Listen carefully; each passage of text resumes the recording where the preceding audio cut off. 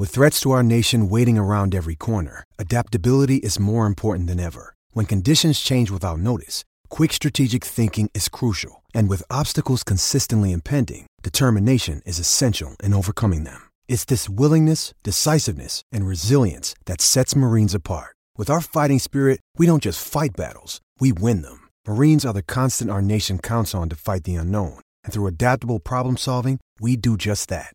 Learn more at marines.com. This is the Hockey News Podcast.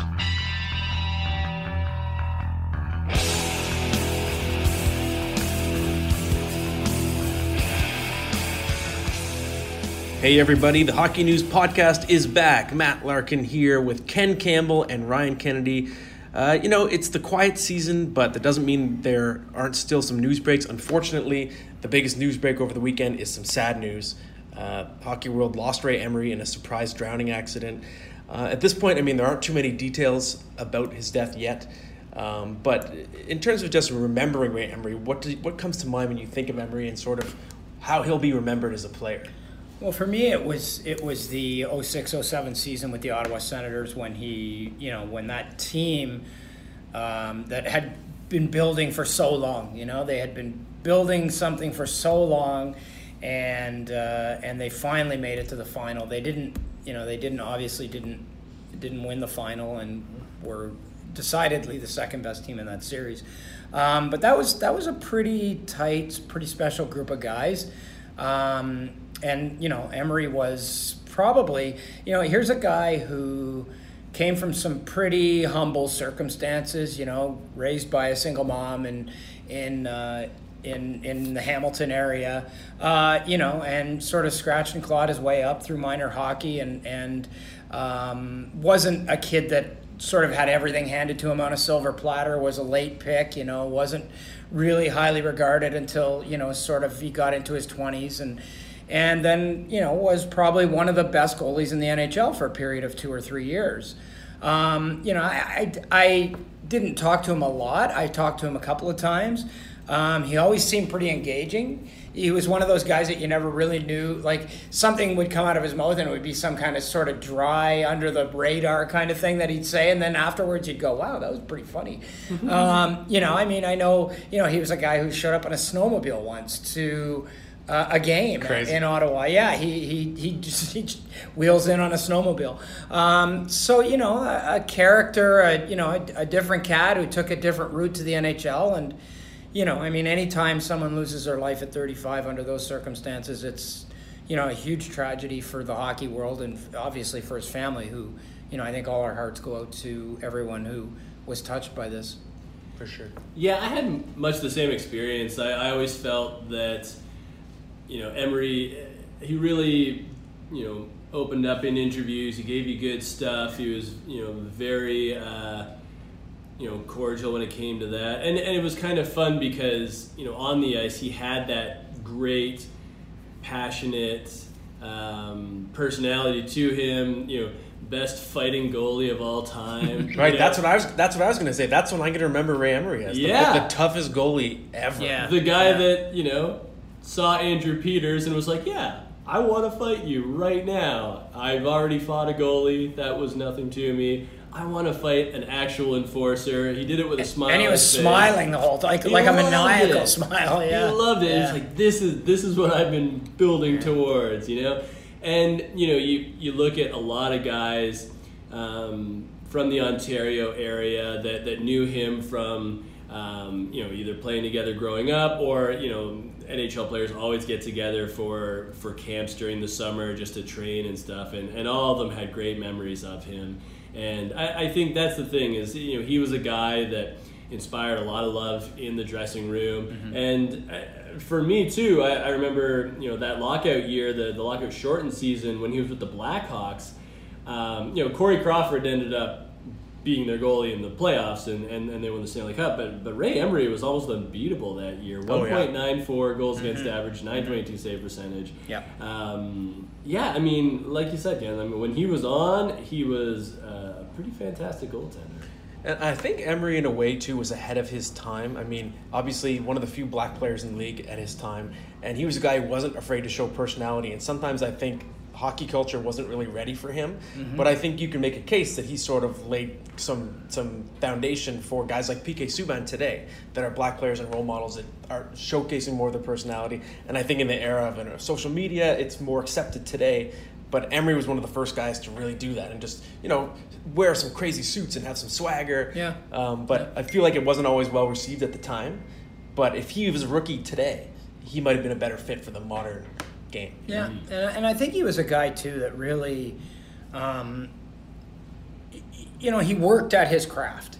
He was a guy who I think really dedicated himself to being, tremendously fit, first of all. And then, worked with Eli Wilson a lot, during his career. And I think was a guy who really cared about becoming better and not just sort of relying on his natural gifts and becoming, he actually became an NHL goaltender, if you will, So, I remember talking to him once in a hotel lobby in Toronto, and my theory about the Ottawa Senators was, and I think it was in the year that they went to the final, I said, you guys aren't going to win a Stanley Cup until you beat the Leafs in a playoff round.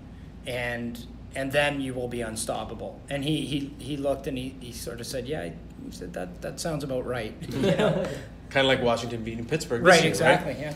Yeah, well, our hearts go out to anyone who's been affected by Emery's death, and rest in peace, Ray. Let's move on to some trade talk, or at least trade scuttlebutt. And this is one, I don't know about you guys, but I get asked about this one all the time. And I don't know if I have the answer. And the question is, what is Montreal doing with Max Pacioretty? Specifically, why are they reducing their leverage by openly admitting that Pacioretty is not going to be re-signed? Does that not drop his value? And what do you think is going to happen? Is Max Pacioretty going to get traded before the season starts? Well, first of all, they haven't openly admitted that he's not going to be re-signed. It was one of those sort of back channel things that got out. Yeah. So they haven't openly admitted it. Somebody admitted it to somebody. Yeah, somebody admitted it to somebody. But I don't get any of this. I don't get any of this. I don't get a single bit of this Max Pacioretty stuff. He's a 30-goal scorer, except with the exception of last year. He's a 30 to 35 goal scorer. He's a good captain. He wants to be there. He lives there year-round. His family is there. He's invested in the community. He does all the, charitable stuff. He represents the Canadians well. And he's a good player and a good leader. And all they seem to want to do is run him out of town. And for the life of me, I don't understand why a team that can barely score is saying, we don't want a 30-goal scoring winger on our team. I don't get it. I don't get it for a second. It's really hard to figure out what Montreal's strategy is, because you're right. They seem to chase talent out of town. And when you looked at the PK Subban trade, it was like, okay, well, maybe there are some personality clashes, or there's a divide in the leadership in the room. But that would make you think, okay, well, Pacioretty's the captain. He must be the obvious guy that they want to hold on to. But now they're just, throwing down the kerosene again and getting ready to strike the match. The only thing I can think of, and I just thought of this right now, is could they do a Pacioretty for Panarin trade? Would that help out both Columbus and Montreal? Maybe there's a high draft pick that goes with Pacioretty, because Panarin's obviously younger and better at this point. Interesting. In Montreal, you got some water. It's not an ocean, but you've got, what is it? What water? St. Lawrence River? St. Lawrence River. Right. Yeah, so there you go, Artemi. Yeah. It's a start. And I wonder, too, at this point, so we know there are certain teams hunting for left wingers. Los Angeles got Ilya Kovalchuk. Florida got Mike Hoffman. Those would have been two good landing spots for Max Pacioretty. So the market for him won't be as big as it was even a few weeks ago. So if you're the Habs, might you be, now that it's out, now that the cat's out of the bag, that he's a rental, or that he's on the block, do you wait until the trade deadline? Do you start the year with Pacioretty in your lineup, and then do you hope to get more bidders coming in March, or do you think the goal is to trade him before the season starts? I think if you've made up your mind that you're going to trade him, I think you have to do it sooner rather than later.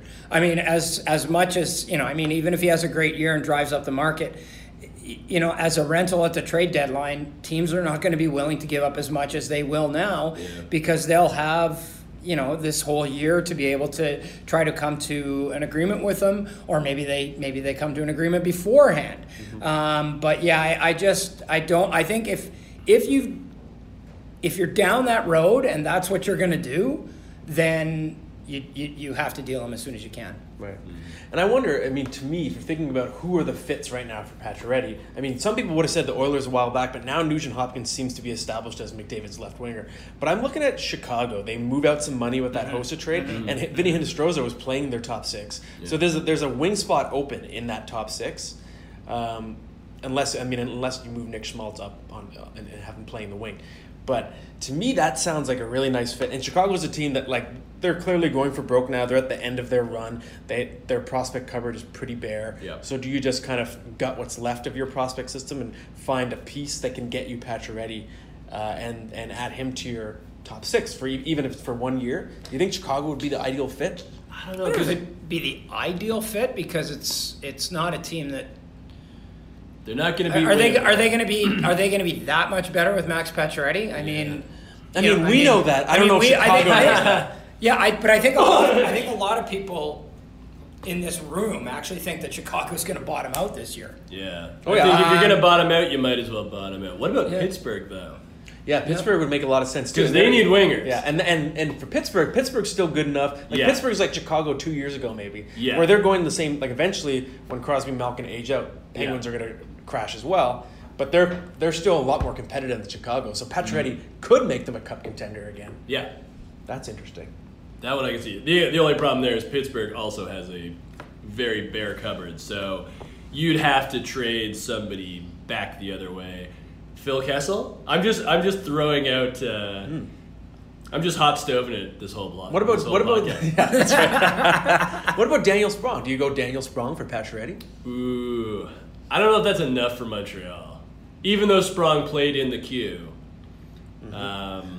if I'm Montreal, I don't know if I can trade a 30-goal scoring captain for. I think people would be out with tiki torches if that happened, or at least not necessarily straight up. I think the fan base would lose their collective poop if they traded Max Pacioretty for Daniel Sprong.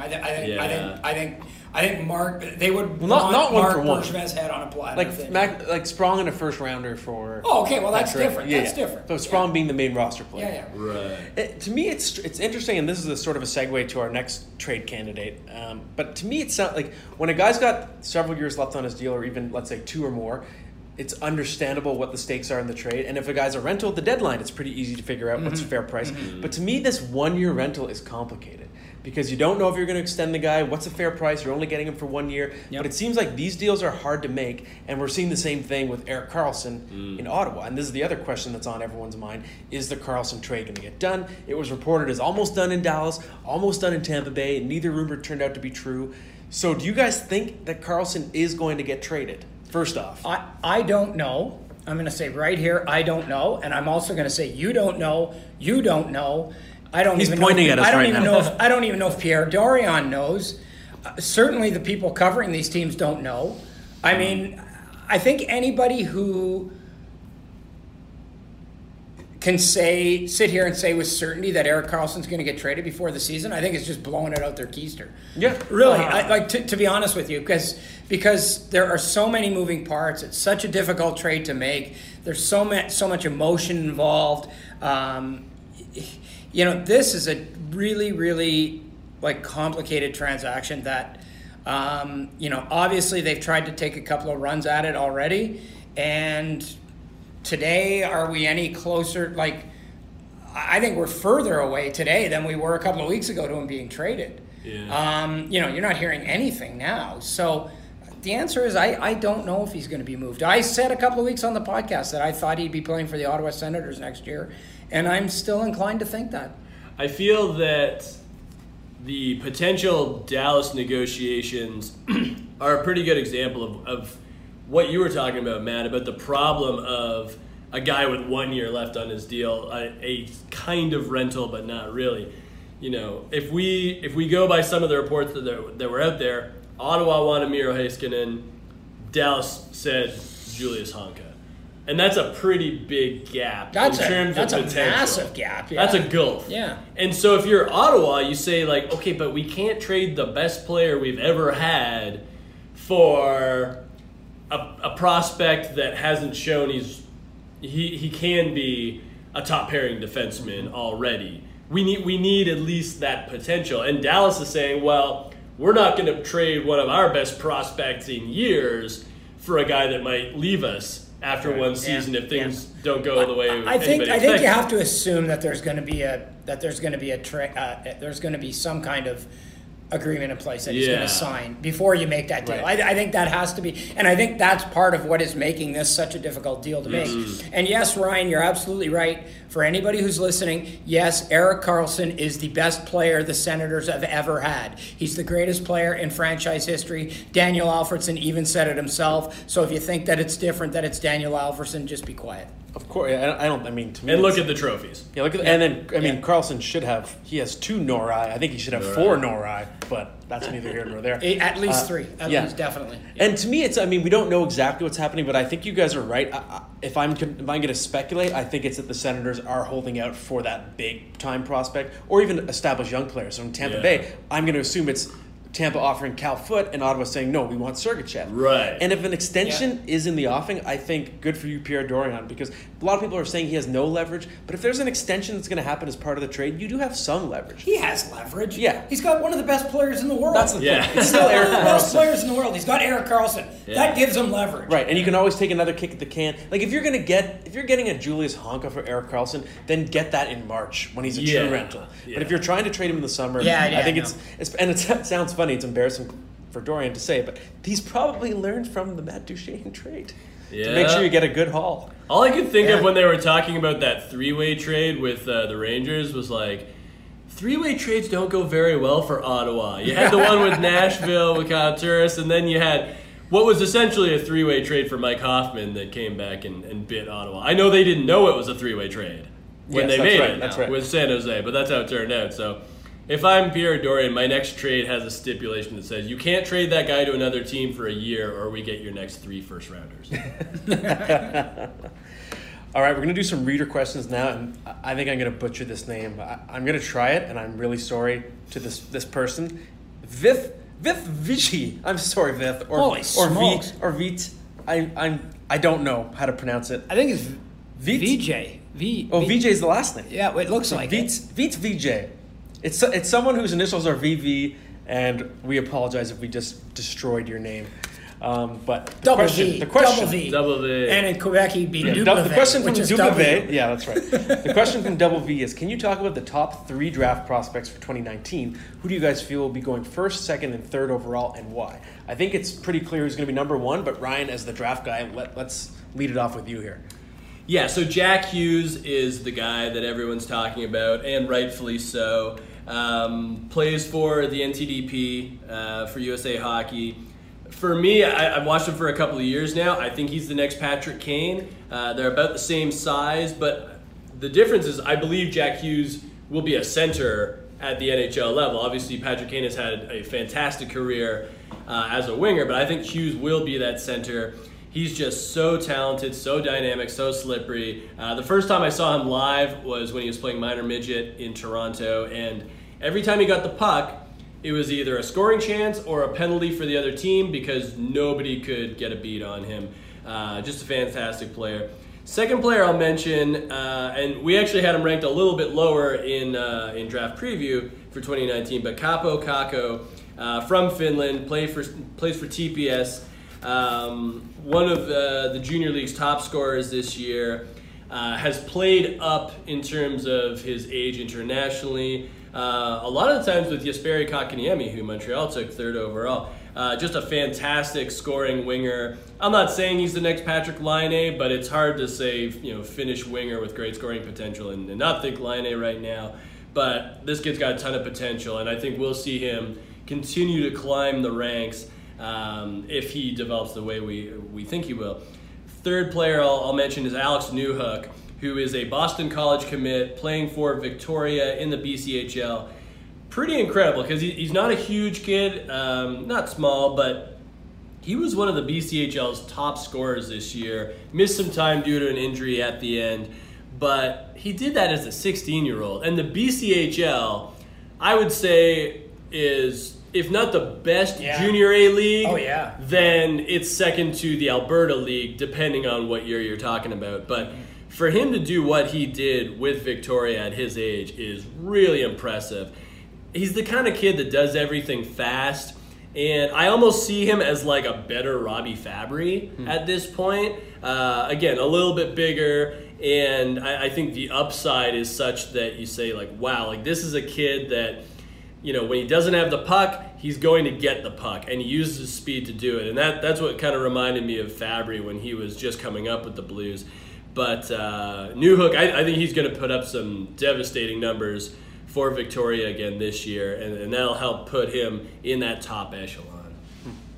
I mean, beyond Jack Hughes, I can't tell you a thing, to be honest with you. I'm not going to lie. This time of year, beyond Jack Hughes, all I can tell you is, Ryan, can you give me a name of a guy who's maybe in the mid-20s right now? In the mid-20s for 2019? For 2019, yeah. Just for fun, we'll say Archer Kaliev with Hamilton. Okay, he's going to be a top 3 guy. There we go. He's going to be a top 3 guy because it always happens. You know, some guy jumps up that nobody really thought of, and he has a great Ivan Holenka, and then he has even a better start to the season, and he's great, and he ends up scoring 88 points or 90 points.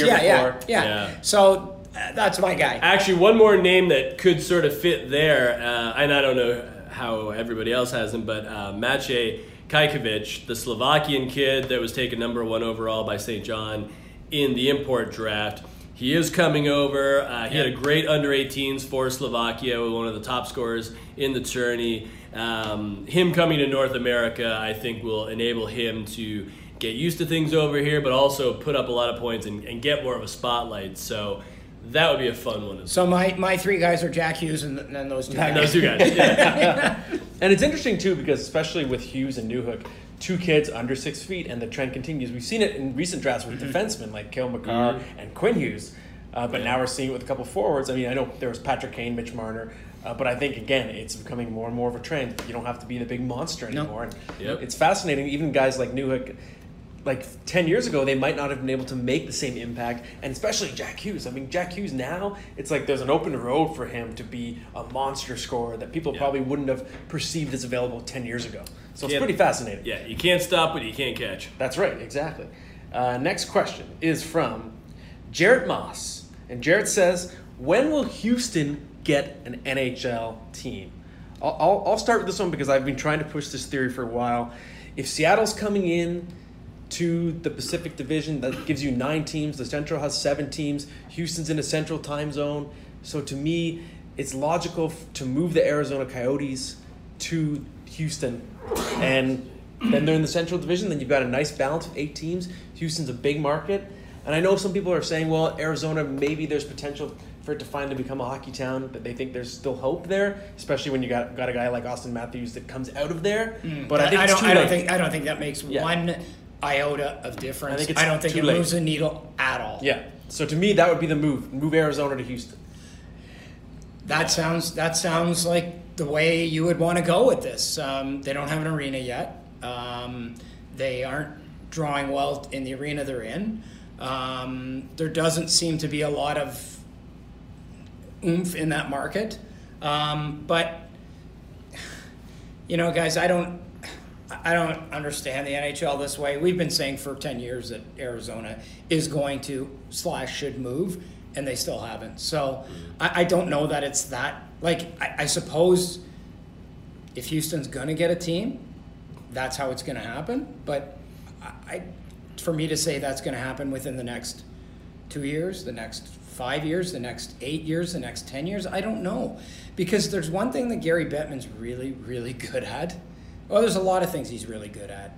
But one of them is finding really rich guys to take teams that are undervalued and have them stick with them and turn them around in a lot of cases. So there may be a guy out there who's got a ton of money that wants to get a toy, and maybe he wants to buy a team, and Gary Bettman tells him, yeah, look, okay, so the guy in Arizona has no money, So you're going to go in, you're going to be the owner, but you got to keep the team there. And he'll say, yeah, okay, I'll make it work somehow.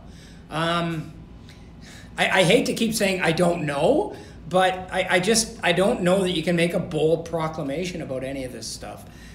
No. Houston will be in the league at some point. It's gone X number of years without being in the league.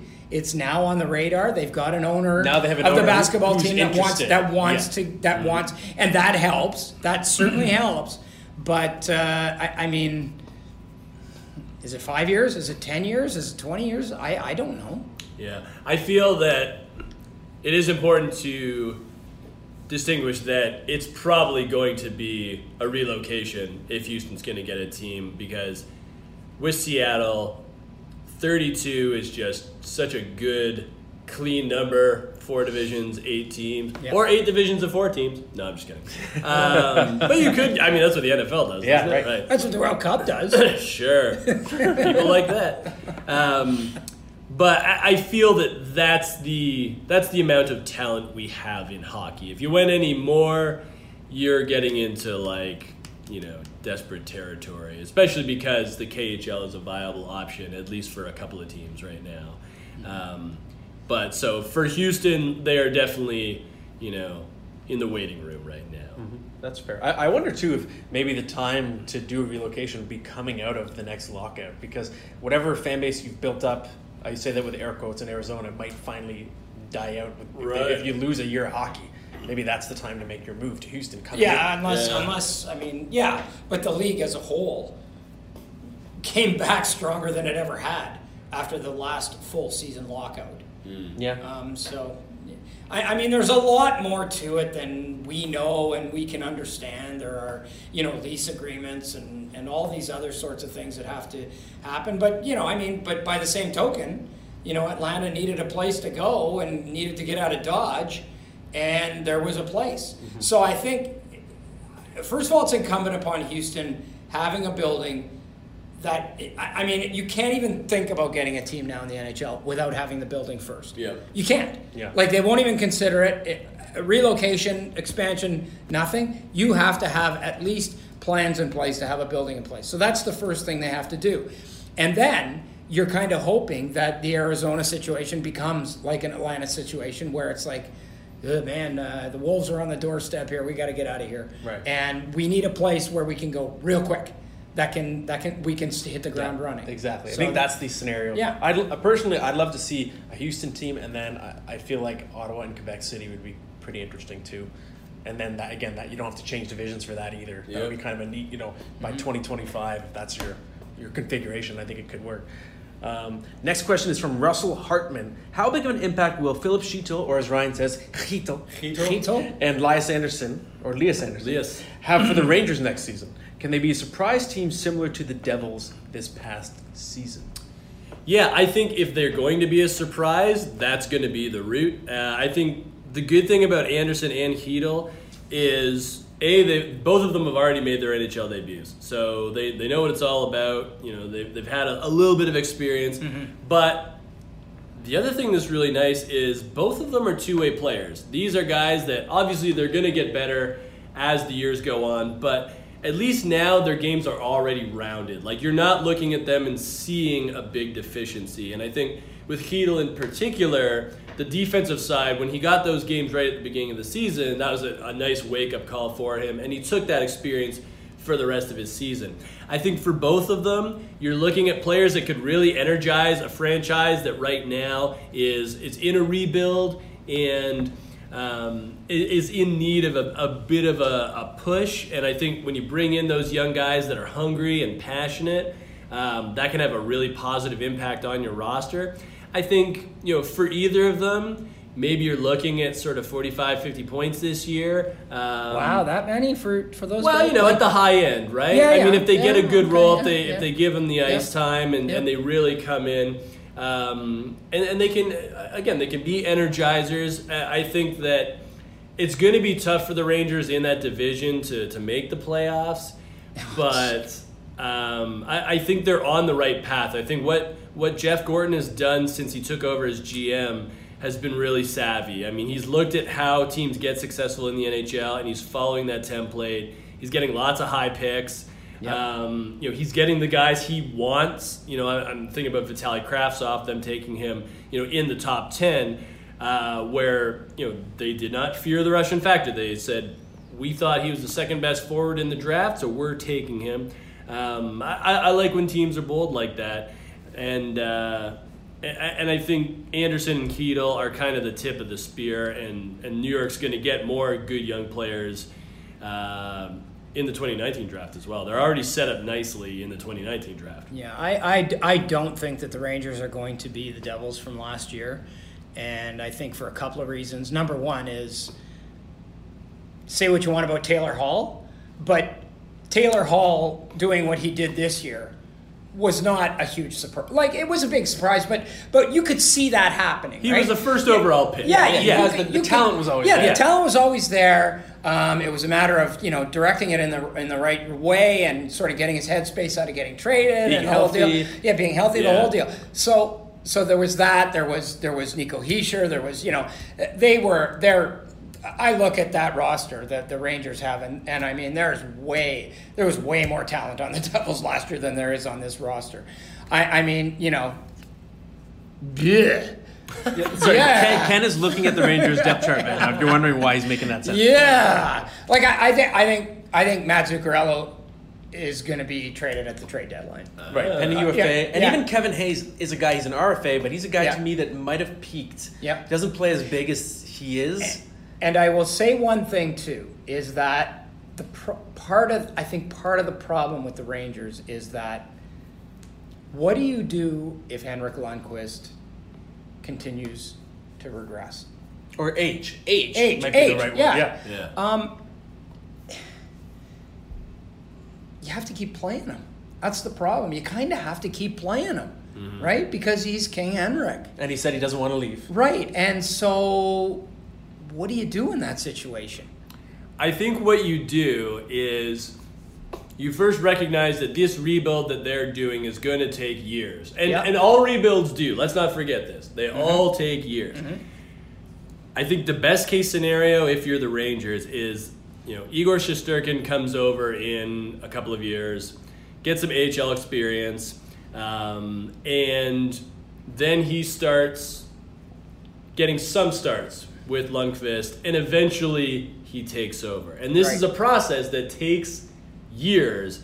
So I think the best case scenario for New York is that everything just kind of solves itself. Yeah. Where, Lundqvist, by the end of his career, he's a backup to Shesterkin. Right. Or Olaf Lindblom, He's who got they just 3 years. drafted. Got 3 years left on his deal, guys. He does. 3 years. But Shesterkin's not over here yet. Yeah, He's yeah, still under yeah. contract in Russia, and then you want to make sure that he gets used to North America, so you send him to Hartford. By then, Lundqvist, the deal's done, or it's almost done, and you've got your legacy plan figured out, or at least you hope. To be honest with you guys, I think the New York Rangers doing what the Devils did last year could be the absolute worst thing that could happen to the New York Rangers. That's true. Yeah, That's they'd the be better off absolute worst getting thing that could another happen to high them. Yeah, pick. that would be the absolute but not just for that, Matt. I think that's a market where that people start to see, this team's getting better, and then they start to think there's something they're not, and it just becomes a one-off, which might actually be what happened to the Devils. Like that might. They may regress. To Shiro's next year. credit, though, he didn't make any moves this offseason. Yeah, so right. He's playing Exactly. the long con. But I think actually that would probably be a terrible thing for the Rangers, because then you start to get tempted to go, maybe this thing's going quicker than we thought. Maybe we're better than we thought, and maybe you're not. Yeah. And then you stick with guys, or you go out and get guys. I wouldn't want, if I were a Ranger fan looking at the long-term game, I wouldn't. I don't think I'd want that to happen. Well, it's like when the Leafs, the Kessel, Dion Phaneuf Leafs had that one playoff season, and they signed Phaneuf to the huge extension, and then all of a sudden, because they were better, they weren't as good as they thought they were. Right. To me, if there's a team in the East that's going to be the surprise out of nowhere, fast rebuilder, This year, I think it's going to be Buffalo. Because you get to beat up on Montreal, Detroit, and Ottawa in the Atlantic. Yes, the top of the division's tough, but that's okay. Yeah. You've got Middlestat now centering your second line for a full season. You got defensive insulation, even though you lose O'Reilly. You've got Patrick Berglund, Vladimir Sabaka. You've got Carter Hutton, who again is probably going to be better than Robin Lehner was last year. Yep. You've got Rasmus Dahlin, who again, we have to temper our expectations for an 18-year-old defenseman, but this is a generational talent by most accounts. He's going to make your team better. At his position, most hyped defenseman since Denny Potvin, right? Yeah. And you've added Connor Sheary. You've added so many pieces to that lineup. And again, I'm not putting Buffalo in the playoffs, but if there is a team, just to answer that question, Russell Hartman's question, if there's going to be the team that, oh my God, these guys are way ahead of schedule. I think it's going to be Buffalo, and maybe it's Casey Middlestat winning the Calder Trophy, having a great year. That's the team I'm looking at in the East. Yeah, I can see that. Yep. Well, the time to speculate on games is not quite here yet as the summer progresses, but we'll have some more trade scuttlebutt, I'm sure, next time. And thanks for listening, everybody.